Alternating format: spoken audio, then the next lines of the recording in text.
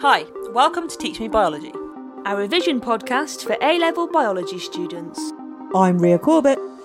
And I'm Sarah Matthews.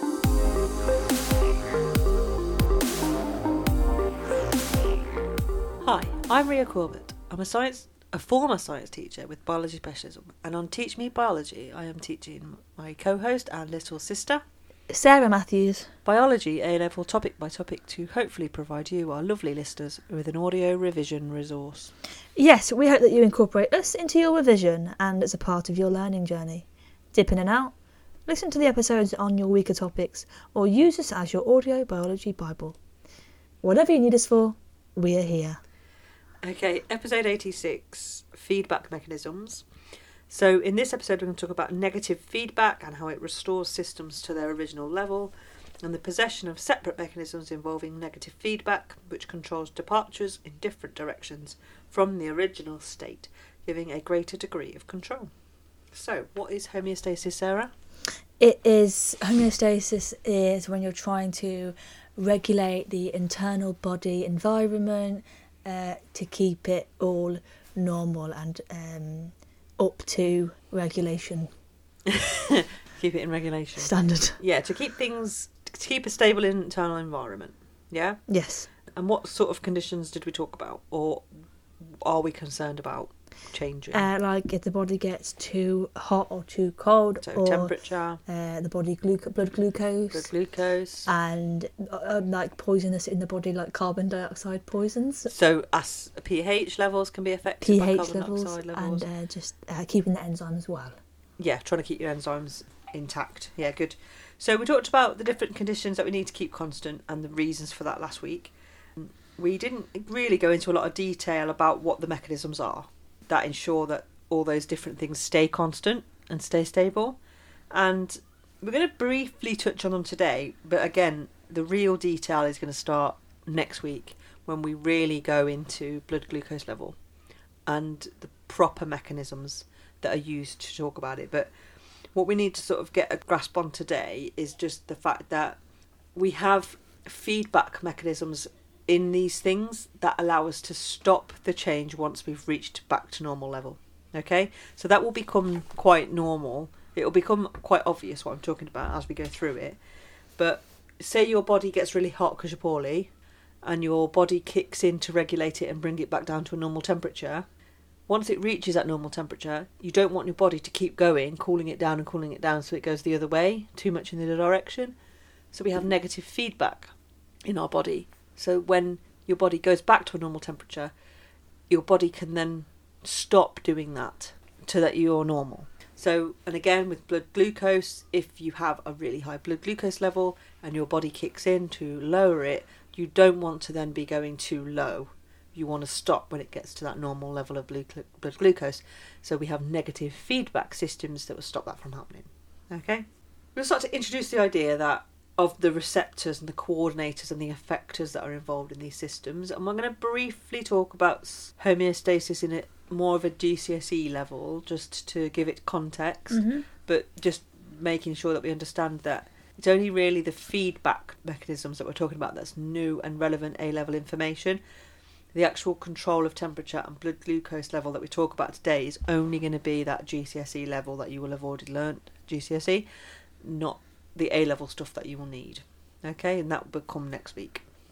We've kind of talked about this sort of idea before, where we talked about the nervous system, and if there's a change to the environment, that you have receptors on your body that respond to that stimulus. There's a coordination centre that decides what you're going to do about it, so your brain and your spinal cord, and then you have an effector which carries out the actual action or the reaction. We're very much relying on that as a basis for homeostasis. Okay, so again, you've got your optimum level, or the point that you want your body to be at in terms of temperature, blood glucose, whatever it might be. Your receptor is always going to detect that change. Your coordinator will coordinate the fix, so it will decide what your body's going to do about it. Your effector will bring about the measures needed to correct that problem. Okay, and then you'll have a feedback system so that once the effector has actually done its job and returned the system back to normal, that it's important that the feedback gets back to the receptor to say the effector has done its job. We don't want to overcorrect, stop now. Does that make sense? Yeah. Yeah, so stop stimulating this system. Stop telling the effector to do it because it needs to stop doing it. So we don't want to push it too much in the other direction, as I've already said. So we have actually negative feedback. That's what it's called. I'm going to talk in quite a lot of detail about negative feedback, and then we're also going to talk about something called positive feedback at the end. Negative feedback basically turns the system off, turns the mechanism off that your body has adopted to try and correct a problem that your body's having. Okay? So if we were to just sort of briefly talk about how we briefly, and I mean briefly because this is nowhere near the A-level detail that you will need, and that will come next time. If we talk about how we control blood glucose levels, we could talk about the negative feedback within that. Okay? So we have got a couple of resources. We've got a resource that briefly talks about control of blood glucose and a resource that briefly talks about control of temperature. We're going to sort of use those as a way of talking about this. You've pulled up the body temperature one first, so should we talk about body temperature first then? If your body temperature, so your body temperature needs to be a normal temperature, as we know, to keep our enzymes intact. Okay? Mm-hmm. If we become poorly with, like, say, a virus or a bacterial infection, our temperature can increase. What happens is the blood flows through the brain, and our hypothalamus is our temperature regulator. And within that, as the blood flows through it or past it, we have temperature sensors, and they will detect that increase in temperature. So you've got those receptors there that are sort of detecting that problem. It will say it's too high. Okay? What will happen then is your brain will decide, right, we need to lower this, and the ways that we lower it are all listed here. Okay? So there's quite a few things that can happen. There's obvious ones like you start to sweat. So your sweat glands start to overproduce. So you get a lot of sweat released from your body. That has a cooling mechanism. So as the sweat evaporates off your body, it takes heat out of your body with it, and that cools you down. So it's removing heat from your body. Okay? Your blood vessels will dilate and they will move closer to the surface of your skin so that the heat can easily leave your body through the skin. Bigger vessels, more blood flowing through and closer to the surface of the skin, so it's easier for the heat to be lost from the skin. And then you also get the idea where you're trying to let heat out, so like the hairs just sort of, they lie down on the surface of the skin and so that the heat can leave. Once your body has returned back to a fairly normal temperature, you don't want your body to still do those things. You don't want your blood vessels to be dilated and to be near the surface so heat is easily lost. You don't want to be sweating so that heat is lost from your body, because then you're going to go in the other direction. As the cooler blood is flowing through the hypothalamus, the temperature sensors will again say, oh, okay, we're all right now. Tell the effector to stop. That's negative feedback. Does that make sense? Yeah. Yeah, and it's the same in the other direction. If your temperature falls too... So if you're in a cold environment for too long and your body temperature is starting to suffer, the opposite of what we just talked about will happen. You start to shiver. You start to shiver. And the hairs will go up. Hairs go up to trap layers of heat, so you get your goose pimples. Your blood vessels will constrict, so they'll get smaller, so vasoconstriction, and they'll move away from the surface of your body. That's why you look paler when you're cold, because your blood's constricted away from your skin. Yeah. Trying to keep the heat in. You're shivering because you're trying to create heat. Okay?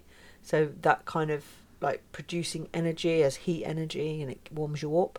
All those things are happening. And again, once your body's warmed up, you don't want to still be doing those things. It will stop. Mm-hmm. Okay? And that is negative feedback. Does that make sense? Yeah. Yeah? So it's the way of saying, you need to stop doing this now, otherwise we're going to go in the other direction.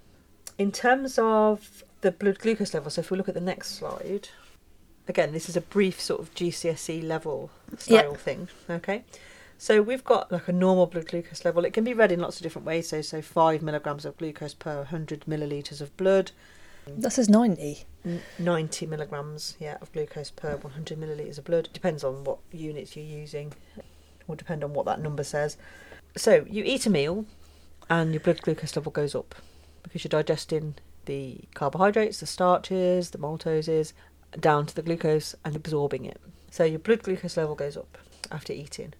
The blood is going to be flowing through the pancreas And there's a little section of your pancreas called the islets of Langerhans, and there are alpha cells in there. They're going to detect the blood glucose level being too high. So what will happen is the pancreas will start to release a hormone, a chemical messenger hormone called insulin. So that will go into your blood. The insulin is going to go in the blood to the liver, and it is going to tell the liver to open up glucose channels in the cell membranes of the cells, so that the glucose that's in the blood as it flows through goes into those cells and it gets stored as glycogen, so that the blood glucose level will go back to normal. So your body cells in your muscles and the cells in your liver will start to take up that glucose and store it as a insoluble glycogen chain for a little while, and that will bring your blood glucose level back to normal. Yeah. If it goes too low, so you haven't eaten for a while, you've exercised too much, you haven't got enough glucose in your blood, it will go too low. Again, the pancreas will detect that change, but instead of releasing insulin, it releases glucagon. Glucagon. Okay? The glucagon is going to do the opposite of the insulin. It's going to flow to your body cells, your muscle cells and your liver cells, and it is going to break that glycogen down into glucose, so it is released back into the blood to increase the blood levels.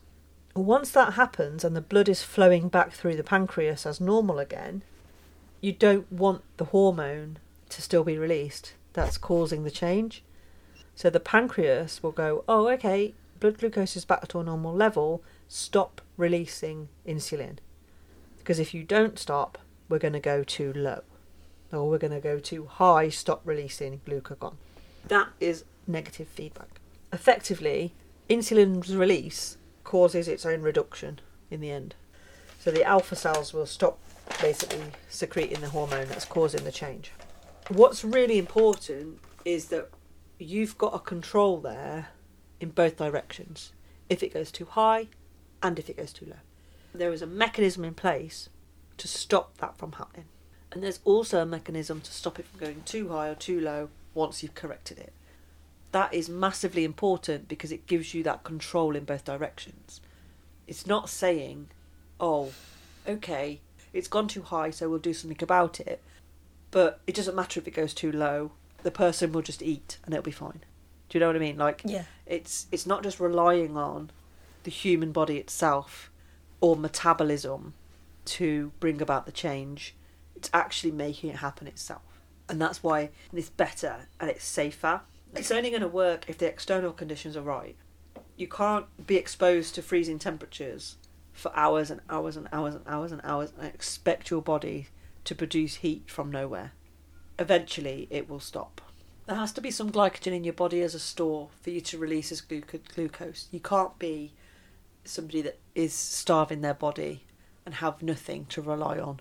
You have those external conditions, the normal ways of eating and keeping yourself healthy have to be kept stable as well. Does that make sense? There has to be some kind of glucose there.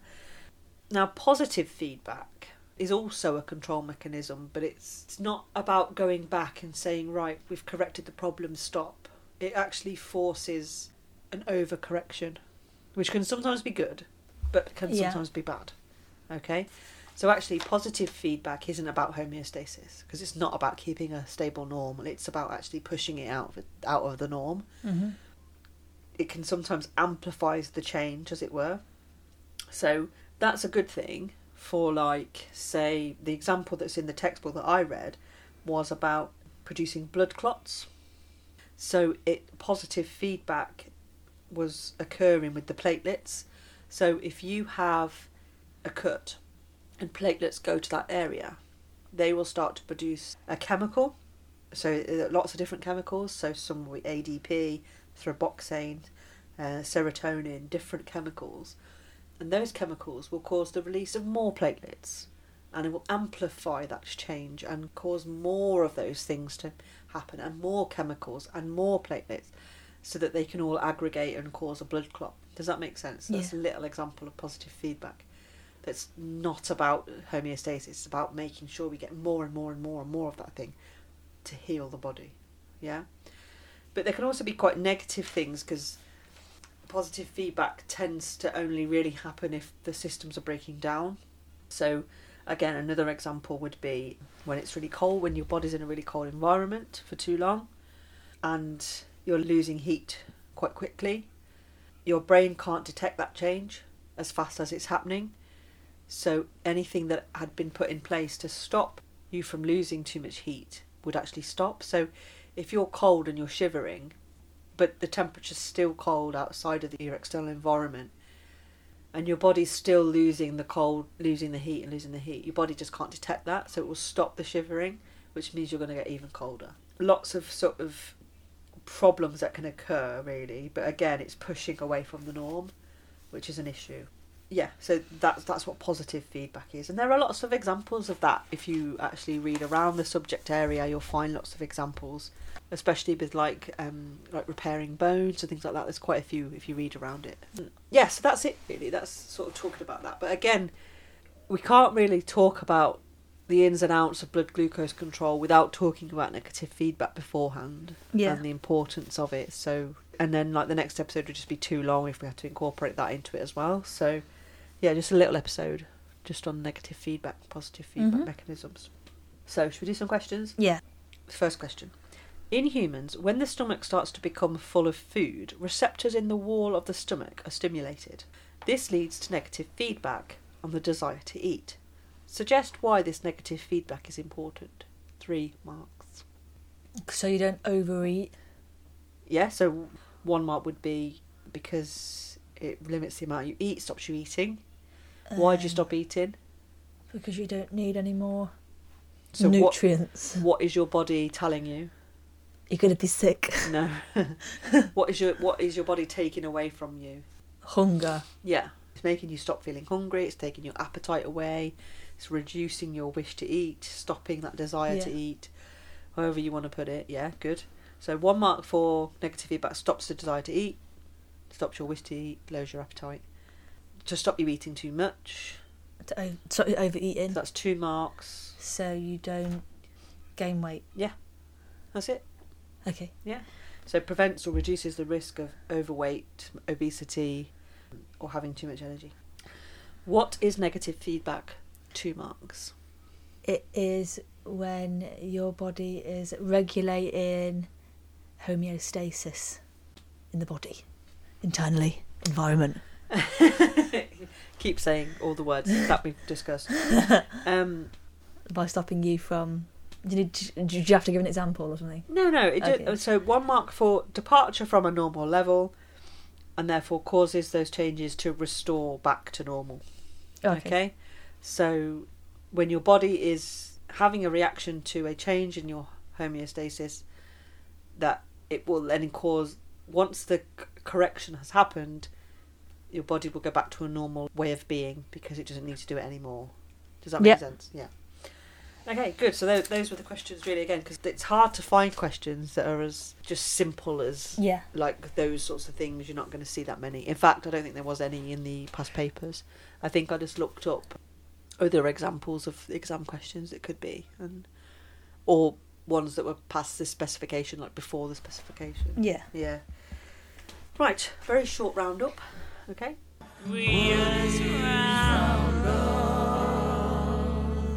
Negative feedback is used in many homeostatic control mechanisms to maintain homeostatic balance.